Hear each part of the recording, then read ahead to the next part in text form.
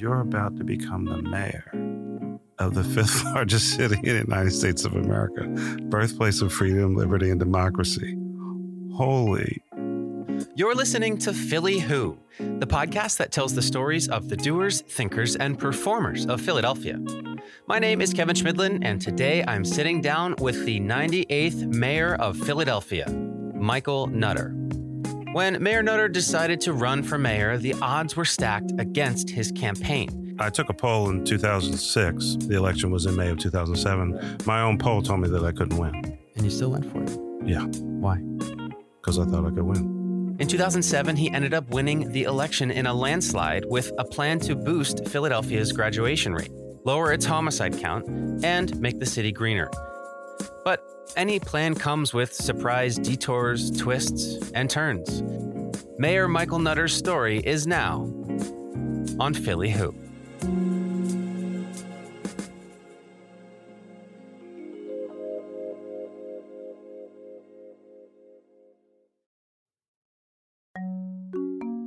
It's been more than 3 years since Michael Nutter has called himself the mayor of Philadelphia, but he's still out there chipping away at different problems in the city. He's got a seat with the Economic and Community Advisory Council, a team that works with the Federal Reserve Bank in Philly. He also teaches at Columbia University. In addition to that, he works as a national spokesperson for mayors in the United States. He served as a fellow for Drexel University, the Brookings Institution, and the University of Pennsylvania, the University of Chicago. He's appeared on CNN as a commentator, published an autobiography. There's more, but you get the point. Things get so busy that even little things like breakfast can end up forgotten. I just had breakfast. I had 2 Philly pretzels. Wow, that's the most Philly thing ever. I love it. Part of the reason I was late. Really? And you usually eat breakfast at 3 p.m.? No, and please don't tell my wife that.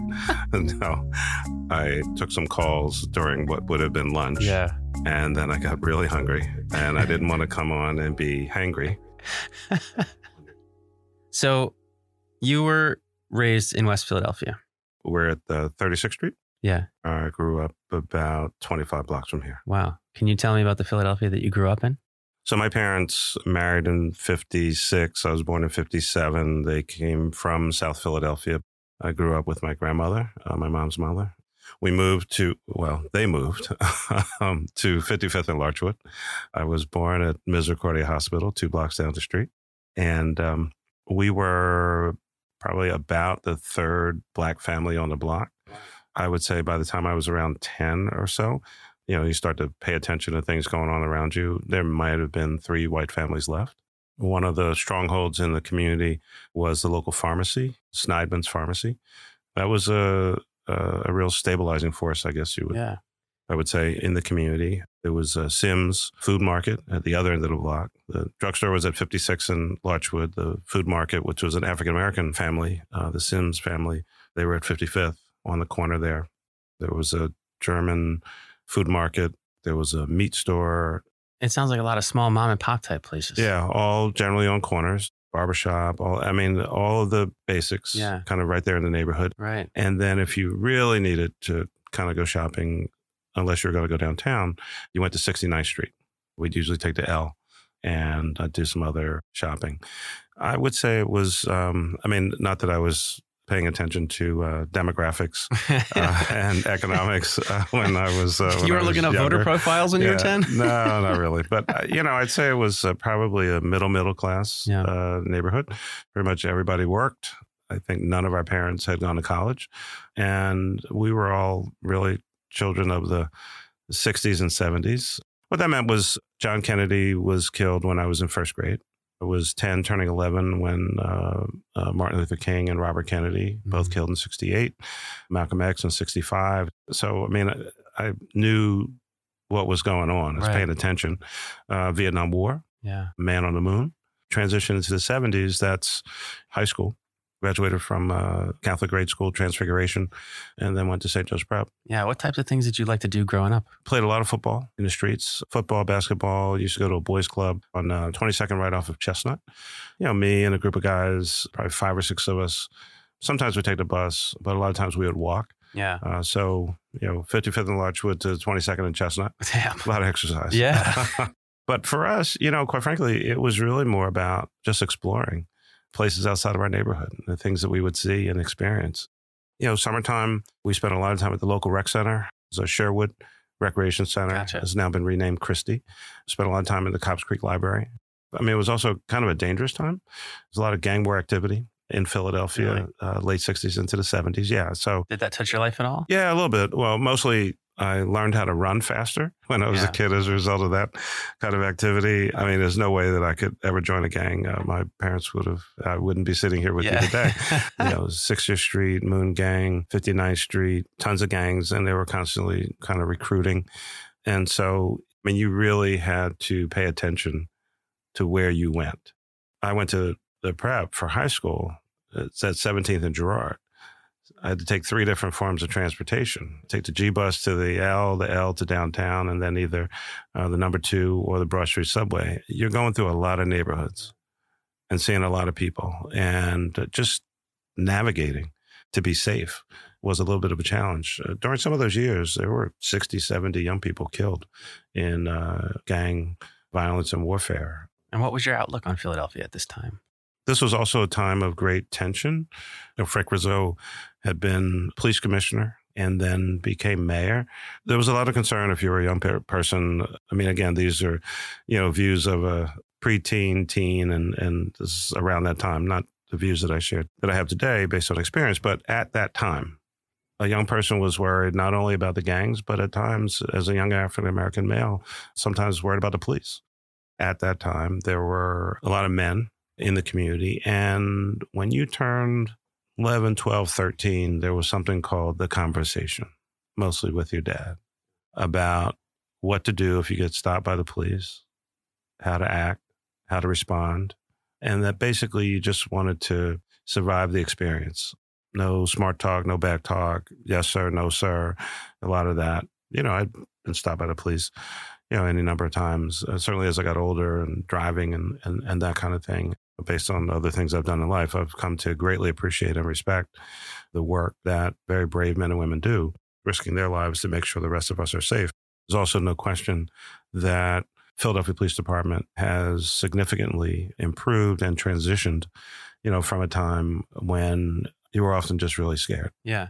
Do you remember having the conversation? Oh, yeah. Yeah. Very specifically with my father, sat me down and said, we need to talk about something. You're getting older, you're going to be out in the street.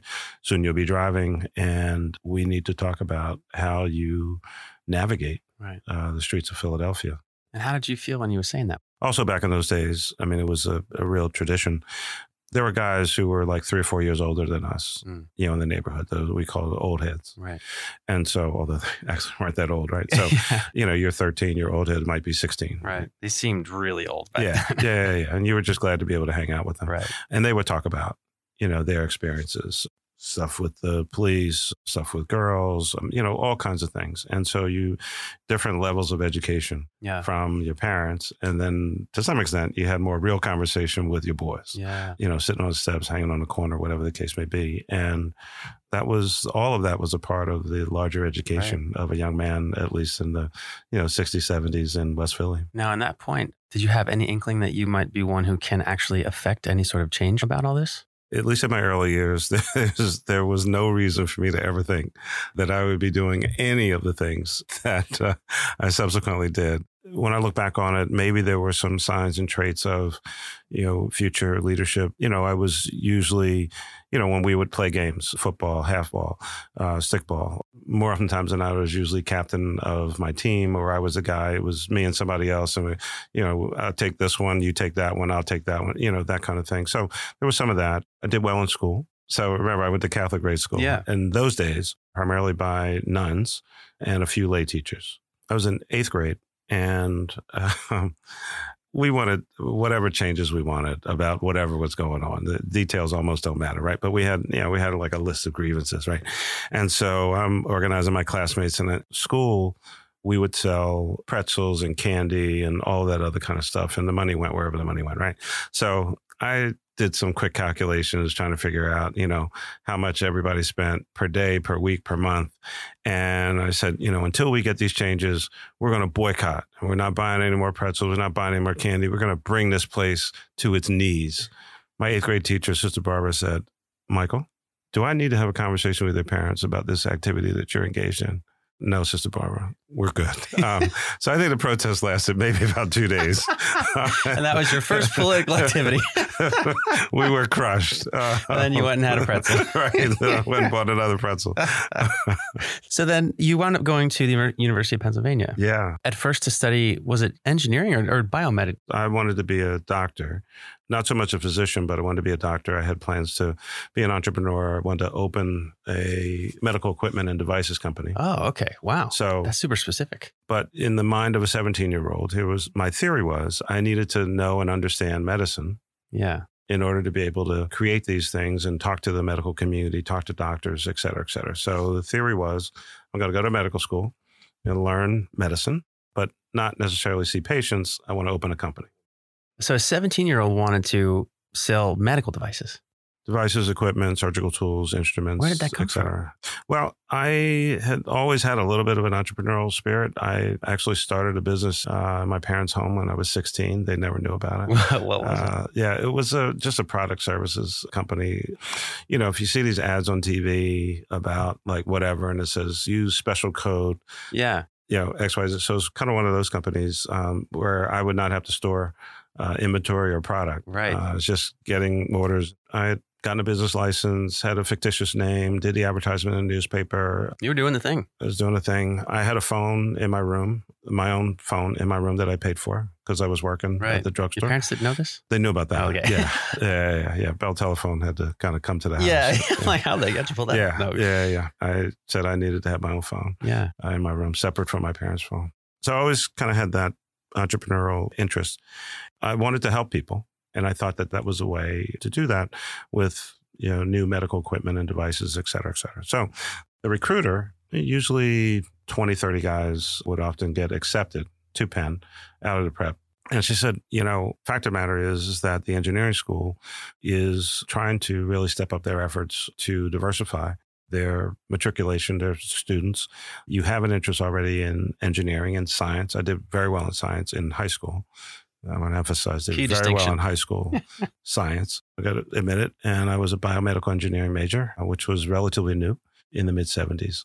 My first class was chemistry, either 1 or 3, whatever the designation was. Yeah. And by mid-semester, it was pretty clear. First day of class, the room is packed. Every seat is filled. The students are sitting on the floor, in the aisles, et cetera, et cetera.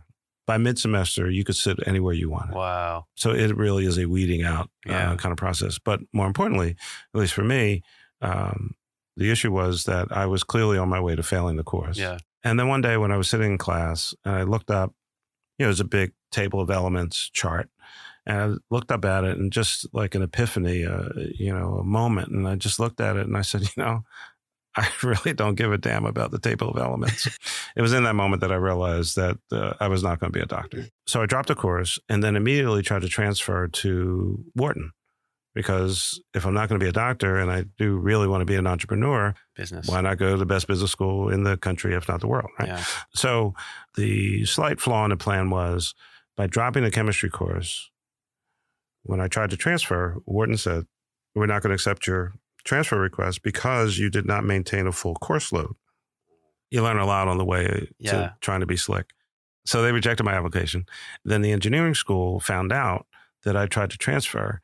And so they sent me a note saying, we know you tried to transfer. And if you do that again, we're going to kick you out of school. So I said, oh, okay. This is getting more interesting. Welcome to the big leagues. Second semester, freshman year, I'm still in the engineering school, knowing that I really don't want to be there. Wow. So I tried to transfer again. Second application was rejected also for some reason. May have had something to do with grades, not sure. Way, way down the line, I did transfer into Wharton, and I was an entrepreneurial management major. Wow. So did they not find out the second time? Because they said they were going to kick you out, right? When I went to try to transfer the second time to Wharton, I did a double transfer application, and the other one was to the School of Arts and Sciences. Oh. They have a more space, more students, slightly higher acceptance rate. So Wharton rejected my application. Arts and Sciences approved my application. So I left engineering and went to Arts and Sciences, and then just continued to take a whole bunch of Wharton courses until they sent me a note saying, we notice you keep taking all these Wharton courses. You know you're not a Wharton student. By the way, you haven't declared a major. So I said, okay, I'll be an economics major, because the economics major and all the courses are over the Wharton School. Right. So I started learning about systems and strategy. And so I think ultimately the number one thing I learned through all of that process was really how to think, know the rules, push the envelope a little bit. And it helps to, know a few people who can help guide you along the way. There's always a way. Now, it's around this time that Mixmaster Mike came to be. Is that right? This is true. So I remember I mentioned my friend Robert Bonham. Yeah. So we go to Penn together, roommate together. While we were at Penn, in the summer of 76, Robert's father, Ben, opened the first Black-owned discotheque called the Impulse Discotheque at Broad and Germantown in North Philadelphia. He closed a place that was called the Cadillac Club, which was a fantastic nightclub where, at the time, not so well-known artists like Aretha Franklin, Billy Paul, Lou Rawls, and a bunch of others performed. Closed it, gutted it out, and then turned it into the Impulse Discotheque. And Robert and I started working there in the summer of 76, shortly after it opened, cleaning the floors, cleaning the carpet, ashtrays, trash, stocked the bar, ice. We had house DJs who came in like around 10 o'clock, but the party really started around 7 or 8. Right. So whichever one of us was working, we played records until the house DJs came in. And that's led to the creation and debut of Mixmaster Mike. Now, would you eventually start taking DJ a little more seriously, or did it continue to be?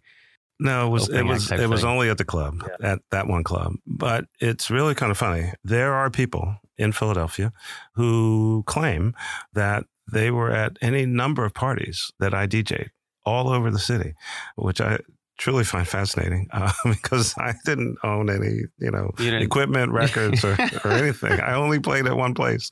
It was a ton of fun. And, there is this saying that you should never let your schooling interfere with your education. I didn't know that saying at the time, but clearly, apparently I was living by that philosophy. This was a club that was geared toward 30-plus-year-old crowd, and we were 19 years old. Wow. So, yeah. Oh, you were getting schooled. I was definitely getting schooled. Now, I think I read that it was there that you started getting the taste of like true politics. Is that right?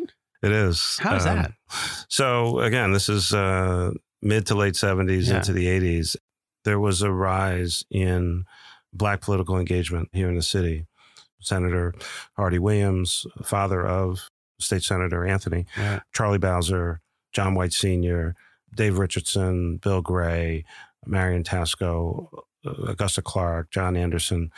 All of these people were stars or rising stars in the Black community.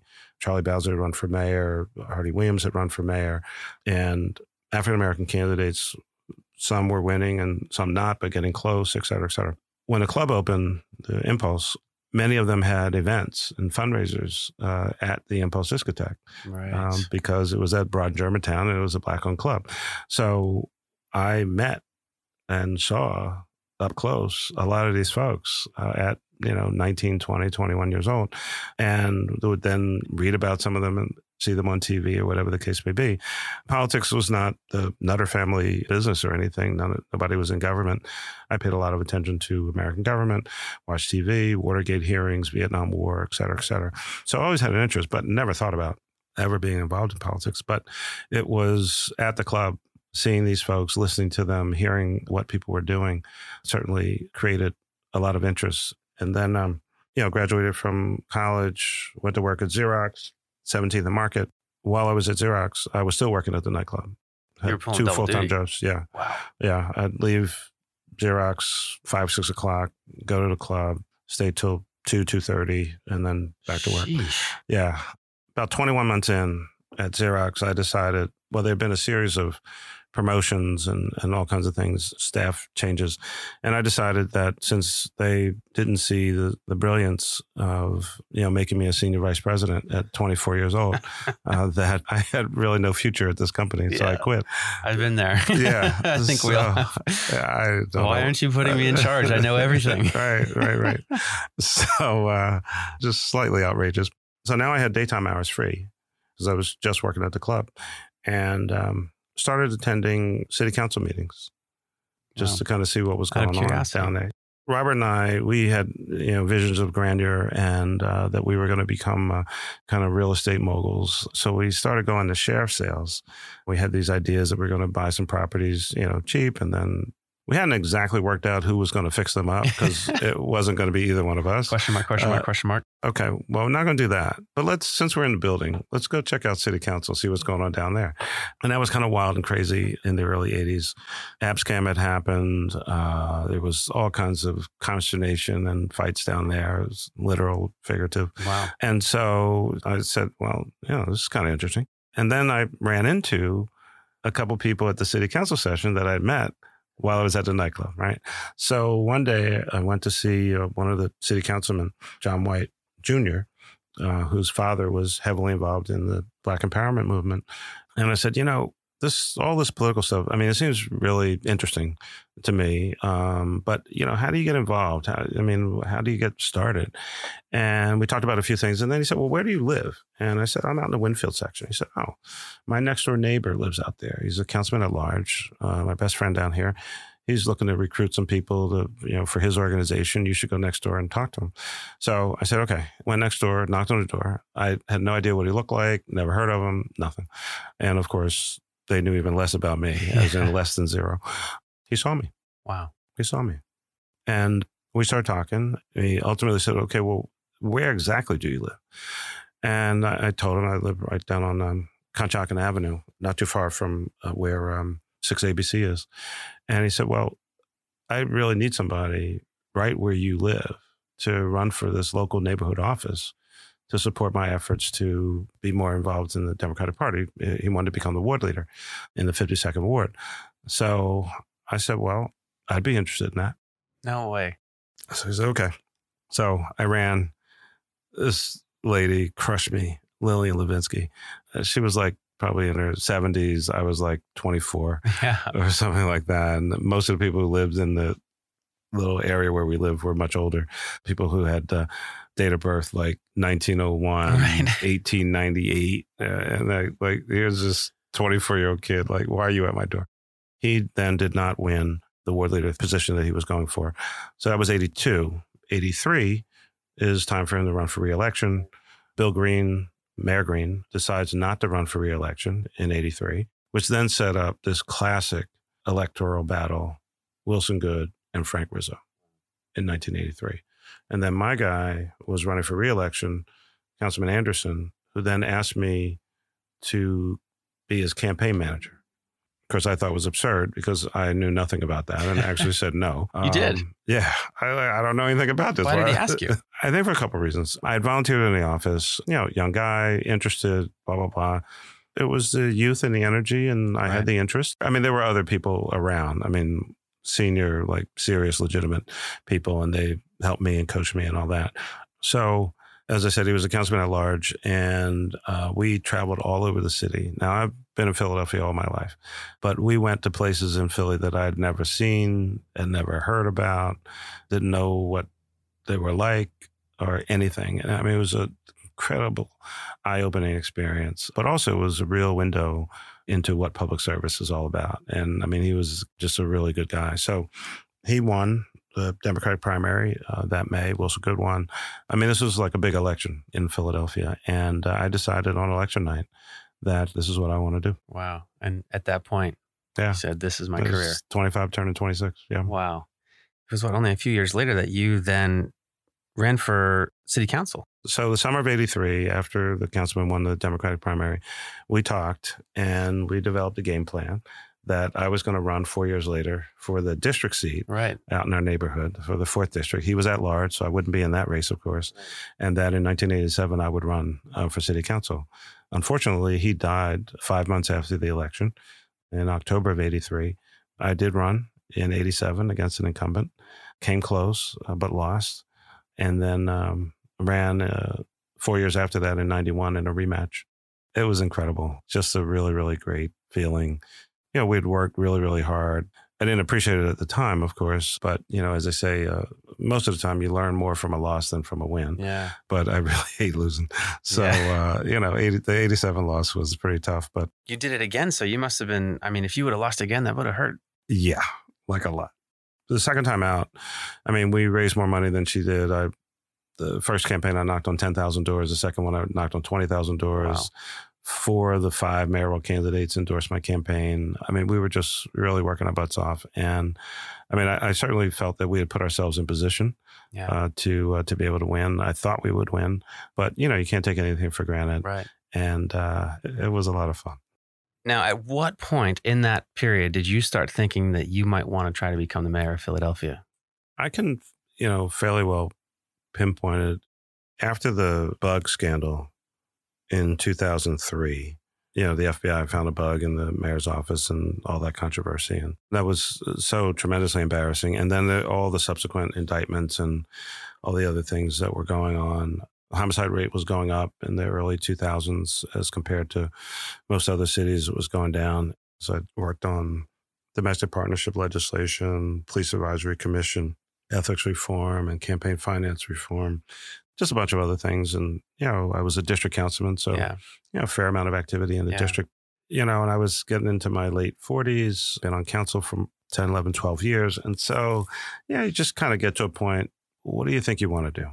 In the aftermath of all the scandals on the ethics side, and then just really kind of taking stock of the incumbent mayor, if they run for re-election, if I don't run now, somebody wins and they'll be there 8. So that means I'm sitting on the council floor for another 8 years complaining about whatever they're doing or not doing. I thought I might kind of be ready. I had some ideas. I was committed to safety and education and jobs. And I just said, I think I'm just going to take a chance. Yeah. Now, going into that primary, I think I read that there were 5 candidates. 5 of us, yeah. What were your odds, would you say, at that point? I took a poll in 2006. The election was in May of 2007. Right. My own poll told me that I couldn't win. Pretty much no matter who ran, in a 5-way race, you would probably be last. And you still went for it? Yeah. Why? Because I thought I could win. A poll is a snapshot in time of kind of where people are and what they're thinking. Mm-hmm. I often talk about this with young people about, their lives and their futures. And what I say is, I usually ask, does anybody in the class know what an EKG is? And, a couple of hands will go up and it says something about your heart. And I said, but they've not developed a test yet that can determine your heart, your soul, your drive, your commitment, your focus. No one was ever going to outwork me in that race. I was going to get up earlier than anybody else. I'd stay up later than anybody else. I'd knock on more doors if I had to. I'd go to more transit stops. I thought we could raise the money. And so, a poll can't tell you that. Crime was up. Corruption was an issue. I had actually done some things in both of those areas. And so my issue was, even though I'd been on council for 14 years, I was only a district councilman. There's a whole big city out there. It's only a tenth of the city. Yep. And so part of it was a lot of people just didn't know who I was. Right. Well, that's why I resigned early in order to be a full-time candidate longer and be out on the field. So I was the first announced. The poll was in May. I resigned in June. And right after 4th of July, I announced that I was running for mayor. So I was the first one out there. Right. And the legend has it that you were out there putting in 20-hour days, talking to pretty people, much. handing out Nutter Butters, right? Yeah, Nutter Butters. When did you feel the tide turn? Things changed pretty dramatically for us when the commercial with our daughter Olivia aired. It was the 3rd commercial that we ran. And that commercial really did change things for us. People started paying attention. They thought she was beautiful. She is. She told my story in 30 seconds better than I could in an hour. Wow. She's got a family, takes his daughter to school, cares about public education, grew up in a row house in Philly. I don't know where people thought I grew up, but grew up in a row house in Philly. So I think sometimes, all these credentials and things can, if people don't really know who you are, they say, well, we went to a prep school, he went to the University of Pennsylvania. He's some other guy. No, I'm the guy that grew up at 55th and Larchwood. There were 70 mayoral forums. I participated in 68 of them. Neil Oxman and the J.J. Balaban and the team at the campaign group did a fantastic job. I had the most passionate staff and volunteers. And I think people really did want a change. Yeah. Somehow the message broke through. And then our polling told us that I was a lot of people's second choice, only because they didn't think I could win, so they didn't want to waste their vote. And then an independent poll came out in April that said it was a 2-point race between me and Tom Knox. Wow. And then things dramatically shifted. Folks said, oh, the guy actually could win. I said, yeah, if you vote for me. Yeah. So, more money started pouring in, and we were able to keep more ads on TV and all that. And then probably about 2 weeks out, our pollster told me, to like 4 of us, that based on current projections, you're going to win. And your first thought? Ignore that. And keep working. You got 2 weeks left. So you do. You can do anything for 2 weeks. Right.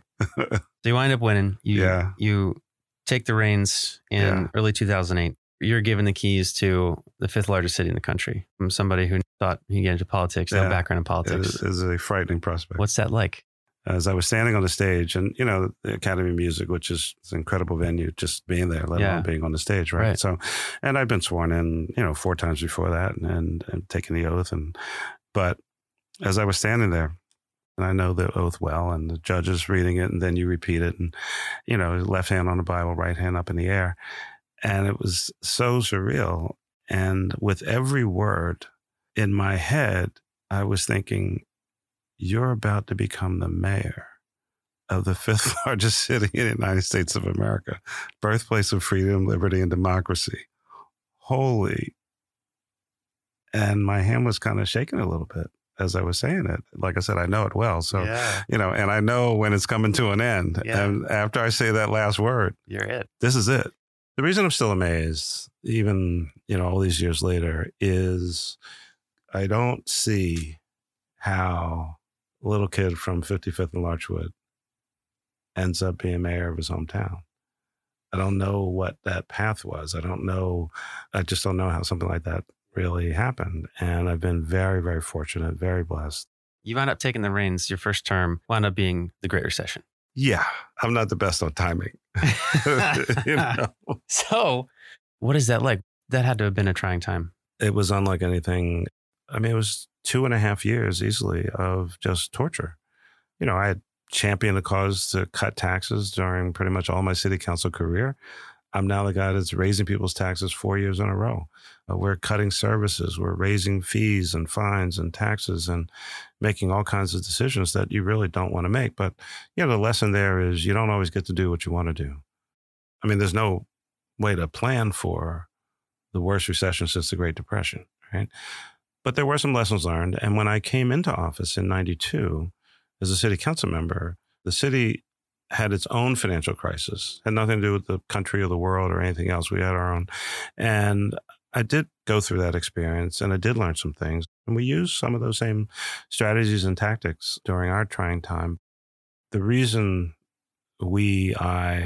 us were able to get through it is because I had just the most fantastic team of people to work with. And ultimately, for any organization, its success is a function of the people who are around, who are involved, who are committed. And I had a totally dedicated team of folks who were empowered to make decisions, certainly empowered to tell me no or tell me I was wrong.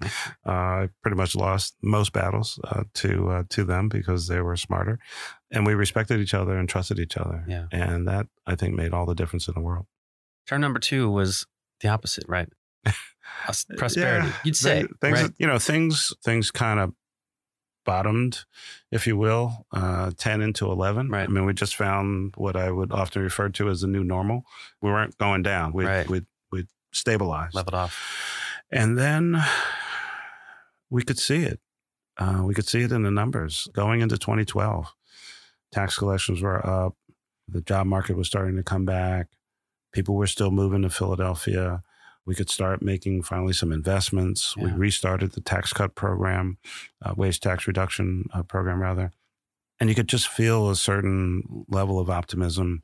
Rating agencies, because of our fiscal discipline, actually upgraded us. Wow. Coming out of the recession, one of the few cities in the country to have that. We were at an A rating from all three rating agencies for the first time since the 70s. Yeah. Wage tax levels were at 30-year lows.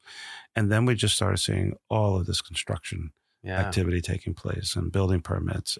At the same time, 12 into 13 is when we had a huge drop in homicides. So in 2013, we were at 247, which was the lowest since 1967. And we kind of stayed in that range for the rest of my time. High school graduation rate was going up. Population growth continued through that time. And the second term was definitely different than the first one. Yeah, you come towards the end of it and you see, you see what you've gone through in the early stage and see these numbers improving the way that you dreamt for them to improve when you first ran to be mayor. Yeah. What goes through your head? I think you learned the tough lesson of you can only control what you can control. No one could do anything about a worldwide recession. The question is, what do you do with what you have? How do you stay focused, not get distracted by all the noise and other activity out there? I said at the first inauguration that we needed as a goal to have a 30 to 50% reduction in homicides. That as a goal, we should be shooting for 80% high school graduation rate. That we could seek to increase our population by, nearly 75,000 people. That we needed more Philadelphians to get back to work. That we would be the number one green city in America, and that we would run the government with integrity. When I left, we had a 32% reduction in homicides. We reached 68% high school graduation rate, up from the mid-50s. There were more Philadelphians working than had been in 20 years. I think we did clean up the government a good amount. No place is perfect. Philadelphia is recognized as one of the greenest, most sustainable, and leading-edge cities in the world. And we pretty much did the things that we said we were going to do. For me, that's a really good feeling. At your last press conference, you said, I've become just much more personally emotional during the course of the last 8 years. And I still don't know what that's about, but I found myself in any number of moments, possibly on the verge of tears. It's been a couple of years. Do you think you now know what that was? Maybe a little bit. I think it was a combination of, my first full year in office, we lost 4 police officers killed in the line of duty. Our daughter was 12 when I got elected, and, kind of watched her grow into a pretty mature teenager. That's a whole process in and of itself.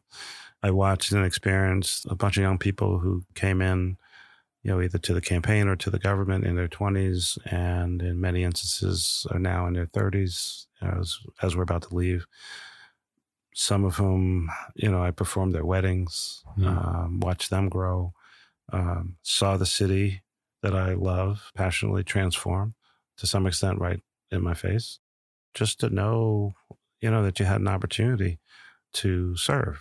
There is something really special, I think, about being mayor of your hometown. But for me, there was always something just a little extra because it's Philadelphia. And I do take seriously that it is the birthplace of freedom, liberty, and democracy. And so I think being mayor of Philadelphia is just a little more special than being mayor of just about anywhere else. And I think there's an extra level of responsibility. But like most Philadelphians, I'm very passionate about this city and kind of rise and fall with the moods of the city. The fact of the matter is that 400,000 people who still struggle with basic literacy. There are 300,000 folks who have a previous criminal record. We have the highest poverty rate of the 10 largest cities in the United States of America, and we've been over 20% for now 40 years. You can't rest. You can't take it easy. You've got to maintain that passion. I've had to talk to parents and apologize to them for the death of a child because we didn't protect them properly and then try to catch the killer. There are so many things that are really seared in my heart and soul. The tragedy at 22nd and Market, the Amtrak derailment. We lost 8 police officers in my 8 years, killed in the line of duty, 4 firefighters, a PGW employee, and a fleet manager. I was in the hospital room with every one of those families, every time. Wow. Every funeral, every gravesite. I've seen a few things. Yeah. during that time. And if they don't touch you emotionally, then, I think there might be something wrong with you. Yeah. What always excites me about Philadelphia is our resilience, the passion that people have about this city. I saw that time and time and time again, even through the recession, when people were really upset with me. And I understood why. It was just their passion about the city and what they want and what they expect. And I don't ever think that will wane or go away. I think we need to stay very, very focused on issues of public safety, issues of education, income inequality, and poverty. There are so many, many more people who want to, fulfill their life potential, who want to be on the field, who want to be actively engaged. I'm on the Economic and Community Advisory Council for the Philadelphia Federal Reserve Bank here in Philadelphia. And it is slightly bizarre, but there are actually more jobs available than there are people to take them. How does that work? Employers are finding it difficult to find employees. And there's a skill set mismatch for many of these jobs. But there's also, I think, a misnomer to some extent out in the community that many of these jobs, still good jobs, don't necessarily require a 4-year degree. Right. There's certificates that people can get. And so how we get that word out and how we let people know, they can move themselves and their families out of, a challenging economic circumstance. We hear these numbers, unemployment's the lowest it's been in, whatever. But we know in West Philly and North Philly and South Philly, river wards, upper North Philadelphia, we know that unemployment is 20, 30, 40%. There are a ton of folks in the city who are not working. And so we have to figure out how to get, that population into some of the jobs that exist. But there are a bunch of employers who cannot find employees. Right. Well, sometimes I wonder, shouldn't we also get the jobs to them, right? Because it's really a tale of two cities. People consider Philly, a lot of people just consider Philly just these few neighborhoods in between, and there's way more to it. Yeah. And then just also sometimes the personal challenges that people have. Yes, I'd like to work, but, how am I going to get there? Right. The jobs over here, obviously people can't see it's a podcast, but moving my hands around, the jobs in one part of the city, the daycare somewhere else, that's huge. Transportation challenges, and then whatever the wage is, literally, is it worth it? Right. So I have a job, but now my costs could literally exceed, kind of what I'm making. And so I'm the eternal optimist. I've seen this city in so many different ways and still. And you're here. I'm still working on this stuff. Yeah. I have a fellowship at the University of Pennsylvania's School of Social Policy and Practice. Actually, my wife and I are actively engaged in a project focused on income inequality and social mobility at Penn. And you'll be hearing more about that, later this year into next year. But for me personally, I feel that much of that work is unfinished work on my part. And I've chosen to stay actively engaged in a different way in the public arena, and I still want to help improve the lives of others. I've been given a lot, and so I owe a whole lot back, and it's a way for me to give back. Last thing, one message, every Philadelphian, what do you say? Go Eagles. If you like the show, be sure to subscribe and leave a rating wherever you get your podcasts.